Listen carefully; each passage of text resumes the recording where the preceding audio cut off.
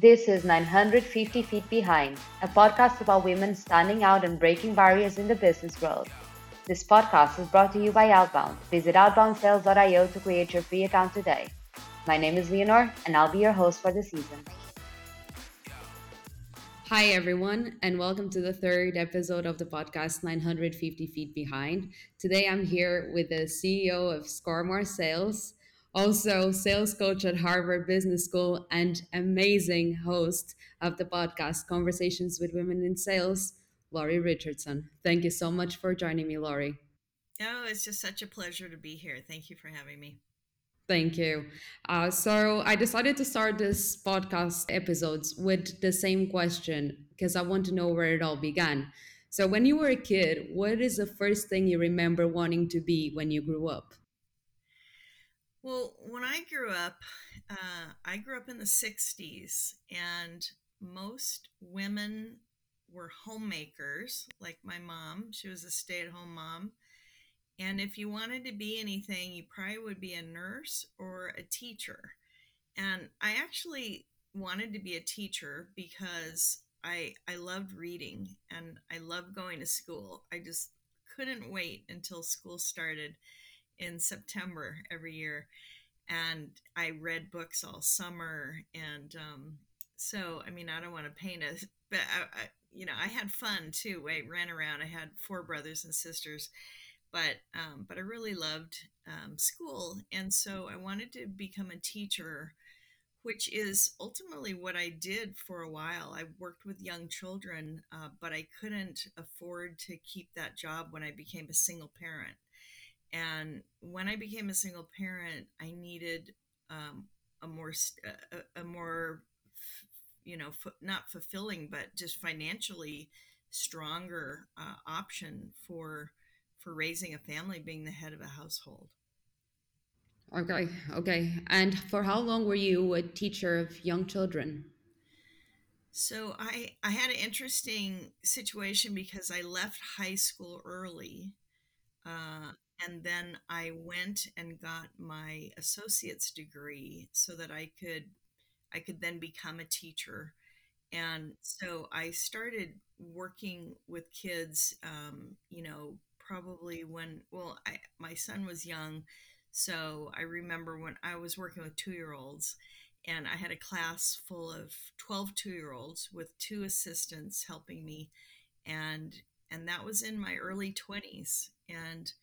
And so, when I became a single mom, I did it a little while longer, but ultimately I was looking around for other options. And that's when I thought, I grew up in a family run business. My grandmother had a clothing store, and maybe I could sell something technical because technology was really prominent in the 80s.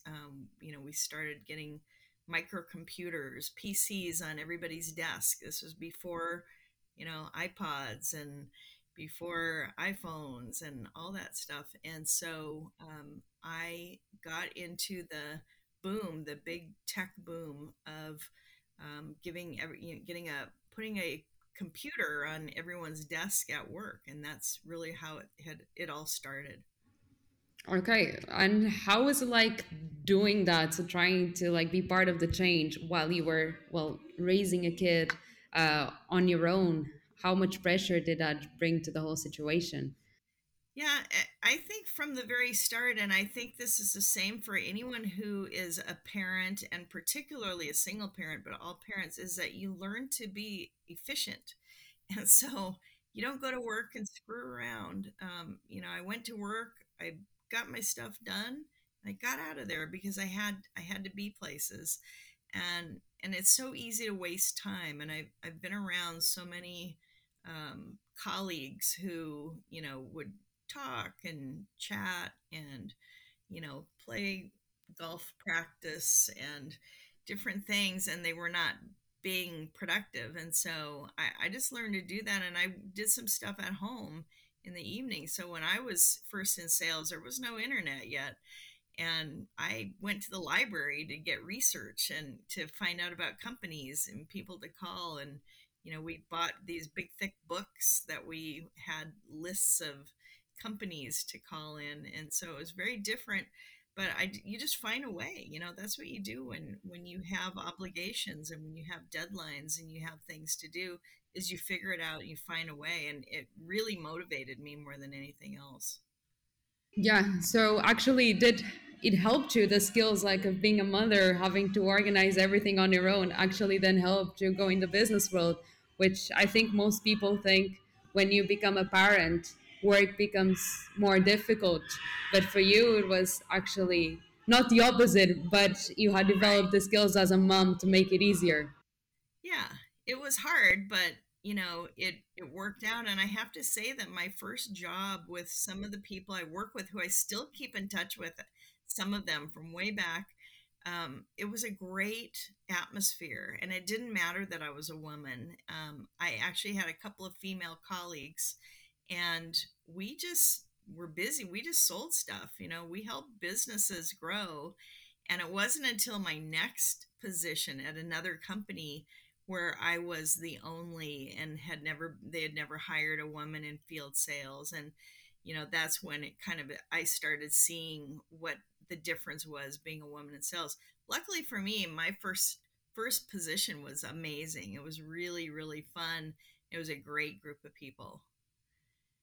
That's actually very comforting to hear because in the first episode, I heard atrocious stories about being a woman in sales. But for you, then it actually worked out fine. You didn't feel like discrimination for being a Well, I woman when you did in the first started second working. one, but not the first. The first really confirmed my love of selling, I think, because I left teaching and I started in selling with no salary. It was straight commission. And so I was scared about how effective I would be. And, it went really well because the market was just booming. And so, but the next position was, it was tough because it was held against me that I was a single parent, and I was passed over for promotion. And when our business was more difficult, when the economy was tougher, I was taken off of my account that I had built up, because they thought I couldn't travel and that I couldn't do the job. So I definitely know what it felt like. I know what it was like to think about suing a company, and ultimately I didn't, because for a number of reasons. That's probably a whole nother episode. But I ended up going to the competition, and we, took the business back. So I got my client back, working at another company, and that's how I solved that problem. And then the company that was giving me a hard time, they ultimately went out of business, but it had nothing to do with me. It was just more about the economy and how they managed things poorly. It was just a tiny bit of karma there. Yeah, I didn't feel too bad for them, but Yeah, I bye didn't bye. wish them anything bad, but if it happened, it happened. Yeah, I watched from the side. Like silently clapping a bit. But did they even have a conversation with you, like asking, you are a single parent, would you be able to do this? Or did they just assume? No, they said we promoted so and so, my partner, because you have a kid to take care of and you have obligations, and that's why. And so, I had to point out to them that that was illegal, and even back then. And then from that point, it was not a pleasant conversation, because everything was documented and sent to me, and it was official. So that's when things turned. So that's why I say, if you want to go where you're celebrated and not tolerated. And I was tolerated at that time and I couldn't stand it. And I know that there have been women in that situation where they don't feel empowered, they don't feel like they're getting, maybe even getting the same pay as their male counterpart. They don't feel that there's, the policies aren't right. Talked to a woman this week who is going out on maternity leave and is a sales manager, and the company wasn't going to compensate her for anything more than her salary, while she was gone. I know it's different in Europe, and everywhere else in the world. Canada, has a wonderful policy for leave, but this is up to the companies. And this company, they just didn't have a plan, probably because they didn't have a woman in sales leadership before. And she stood up and made suggestions and made a recommendation of, I think this would be fair. I think this would be fair, or this would be fair. And then they chose one. And so it's going to work out for her, but she's got to help make the change so that they put it in writing, and that it becomes a real policy for the next woman who comes along. It's not like an oddity, like we'll just handle her separately, but they need to put that in place to encourage more women in sales and in leadership. Definitely. No, I think that's the right thing to do. And I'm so glad that she got it for herself and for others in the future. And I Yeah. wasn't actually planning to ask anything more on the social side until the end, but I have to ask you because I feel you're the perfect person to answer this. Do you think us as women are penalized more when we become mothers than we are when we're just single women in the workplace? Yeah, I mean, penalized, I'm not sure exactly, I guess it varies. It really depends on who you report to and who the leadership is in the company.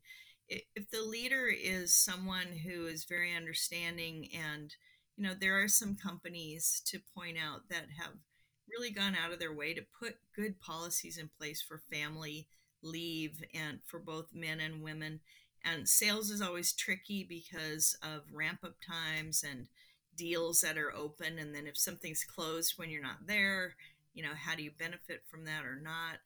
And so it really goes to the leadership and who your immediate supervisor is, and then also what the policies and principles and ethos of the company is that you're working for. And it's really important to find the right company that you want to invest your time in and your energy, because in the end, it's very much a two-way street, that they need to support you and show you the support, and you support them and give them the support.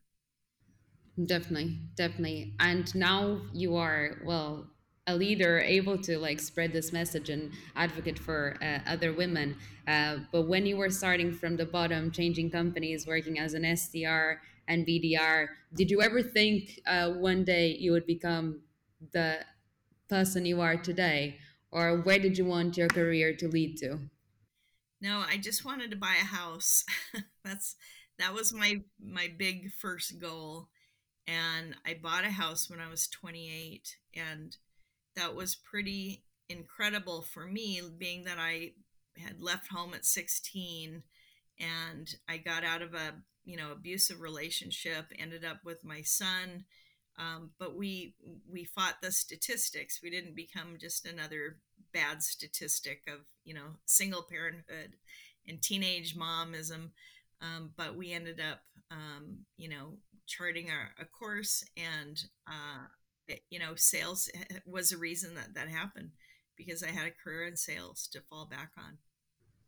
And did you immediately know you were gonna like sales and you were gonna be good at it, or did you just think, "There's the money. I am just gonna give it a go"? Yeah, I thought I'd be good at it because I had a role model when I grew up. It was my grandmother. My grandmother had a women's apparel store. I grew up in Seattle, and she had several stores, one at a time. But the one that I worked for her at, I learned all about selling without really, it wasn't like I was being taught anything. I never felt like this was a lesson today or tomorrow. I just learned so much from watching her and learning. She was an entrepreneur, and she had a very successful career. And I just watched her and just learned. So when it came to selling, I just knew I could. And I don't think most women, maybe most people, have that feeling. So I wasn't overly worried. I mean, I was leaving a lowly paying job to go to something where I get nothing until I sell things, and with a couple of months of guarantee.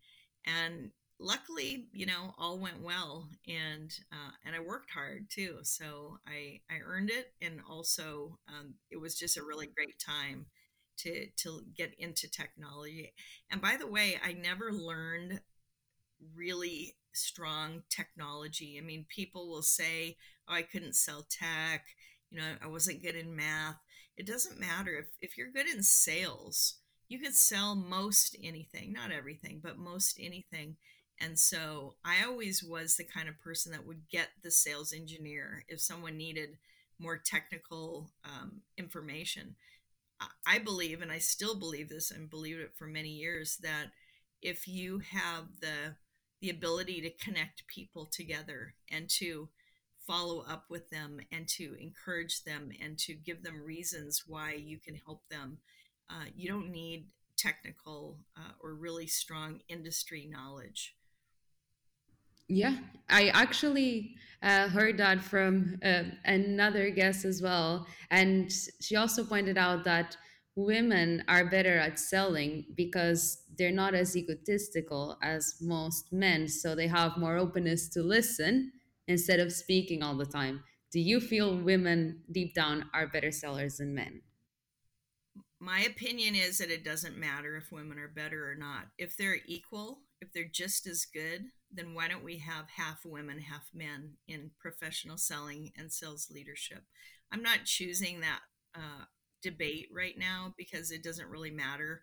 It makes people more upset than anything to have a debate about the sexes. I just know women can be great. Sales isn't for everyone. It's not for every woman. It's not for every man. And there are ways that you can assess people's skills and abilities.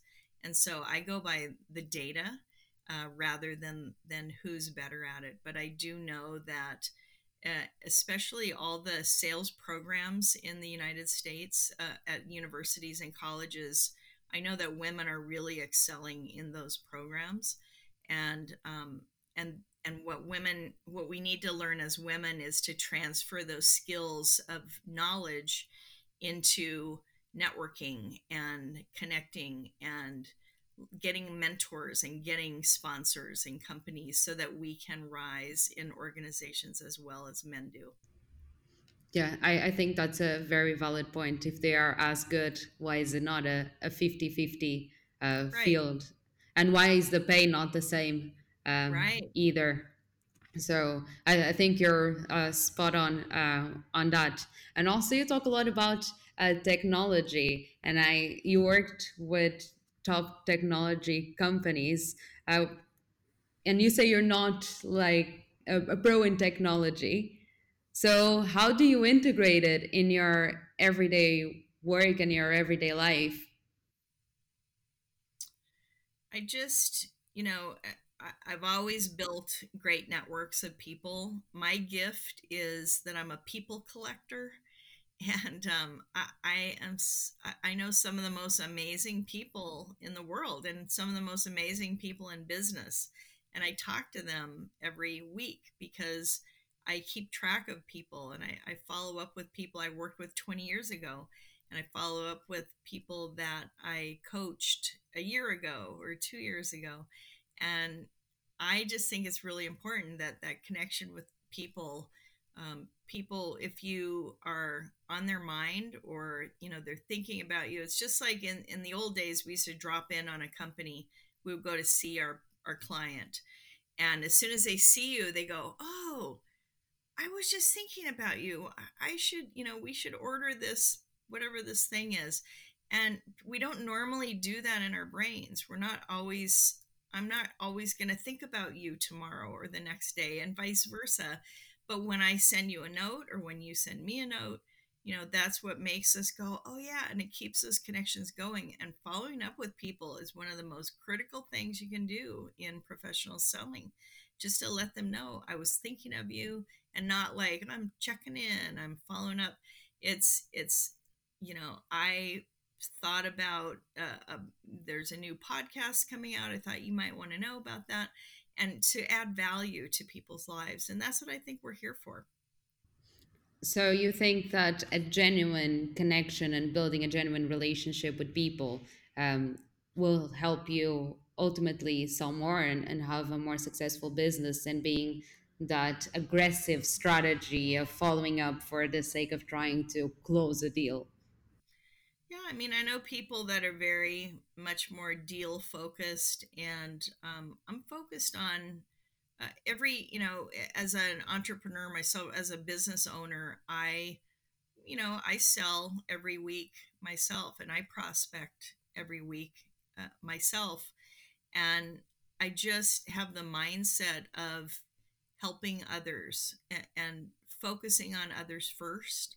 So if I do that, then I learn about them and I can be more helpful, even because that's the goal. And when I find out that I haven't helped someone, there's a client that didn't benefit from the services that I sold them, I want to fix it. I feel like something went wrong. They didn't follow through, or I didn't follow up as well as I should have.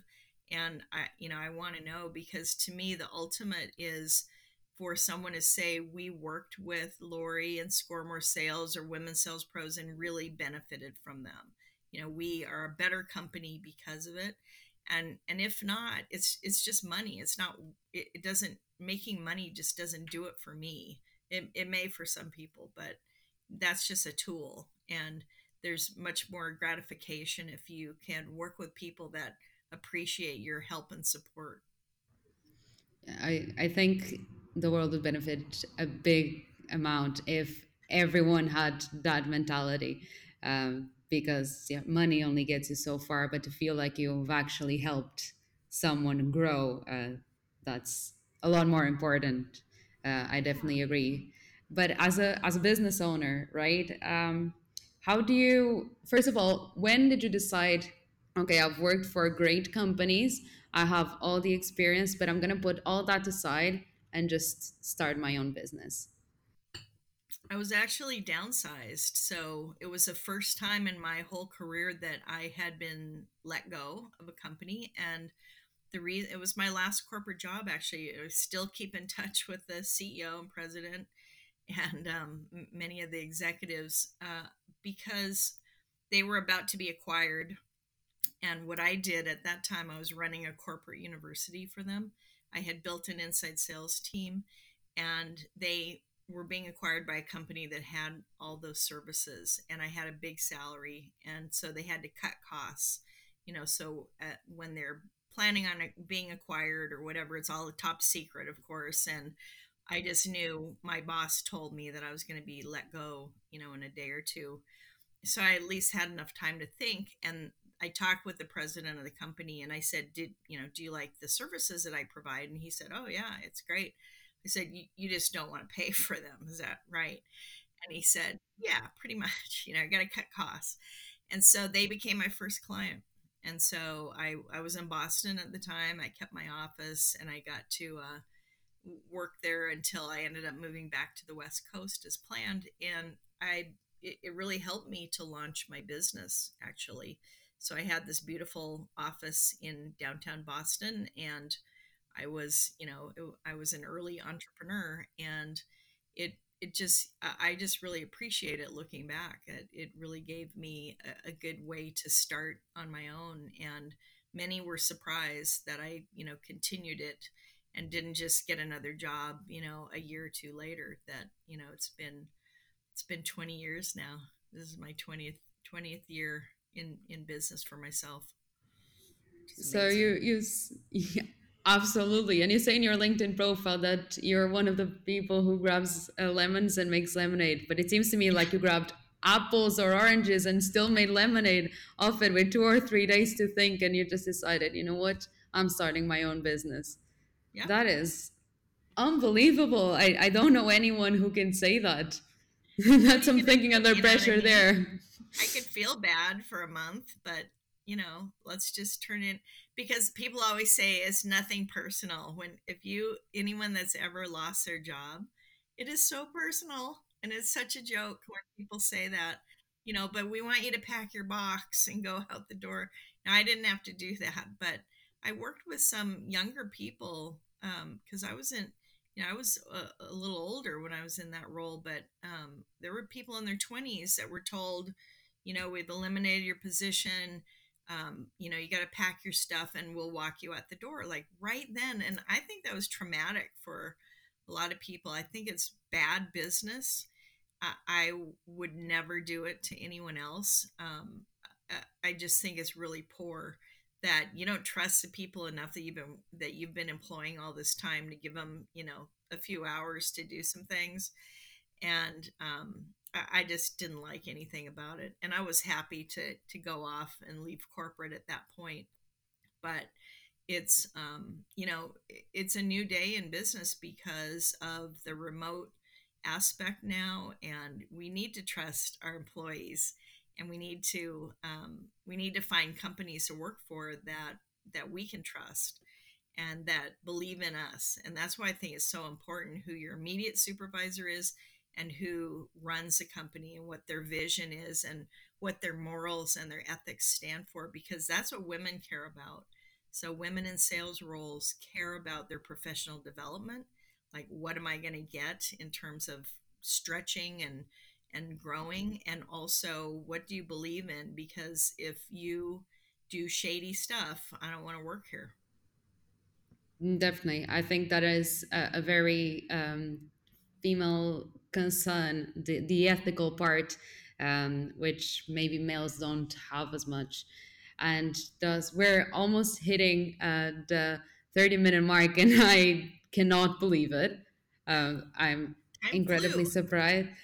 Incredibly surprised. But before we go, I really want to know, you work with so many women and you're such an advocate for women in B2B sales and in leadership. Um, what have you learned from working with women? What do you think we've learned as a society in general? And what do you think we still have to do to make it a field where women can excel? Well, one of the things I'm happiest about is the fact that now there are about a dozen or more women in sales groups, and there are more voices. So it used, I mean, 10 years ago, it was just a few of us saying the same things, and the people rolling their eyes like, oh, there she goes again. We don't have enough women on the main stage. And because we would call people out, and it wasn't just me, it was Jill Conrath and Trish Bertuzzi. And we'd say, where are the women on your stage for your conference? And it caused a lot of bad feelings. And I'm just thrilled that there are more voices now, and there are women on TikTok, and there are women on Instagram, and there are women, with their groups and associations. And we list all of them at She Sells Summit, and also Women's Sales Pros. We're really championing all the groups and organizations and websites and communities that embrace more women in sales.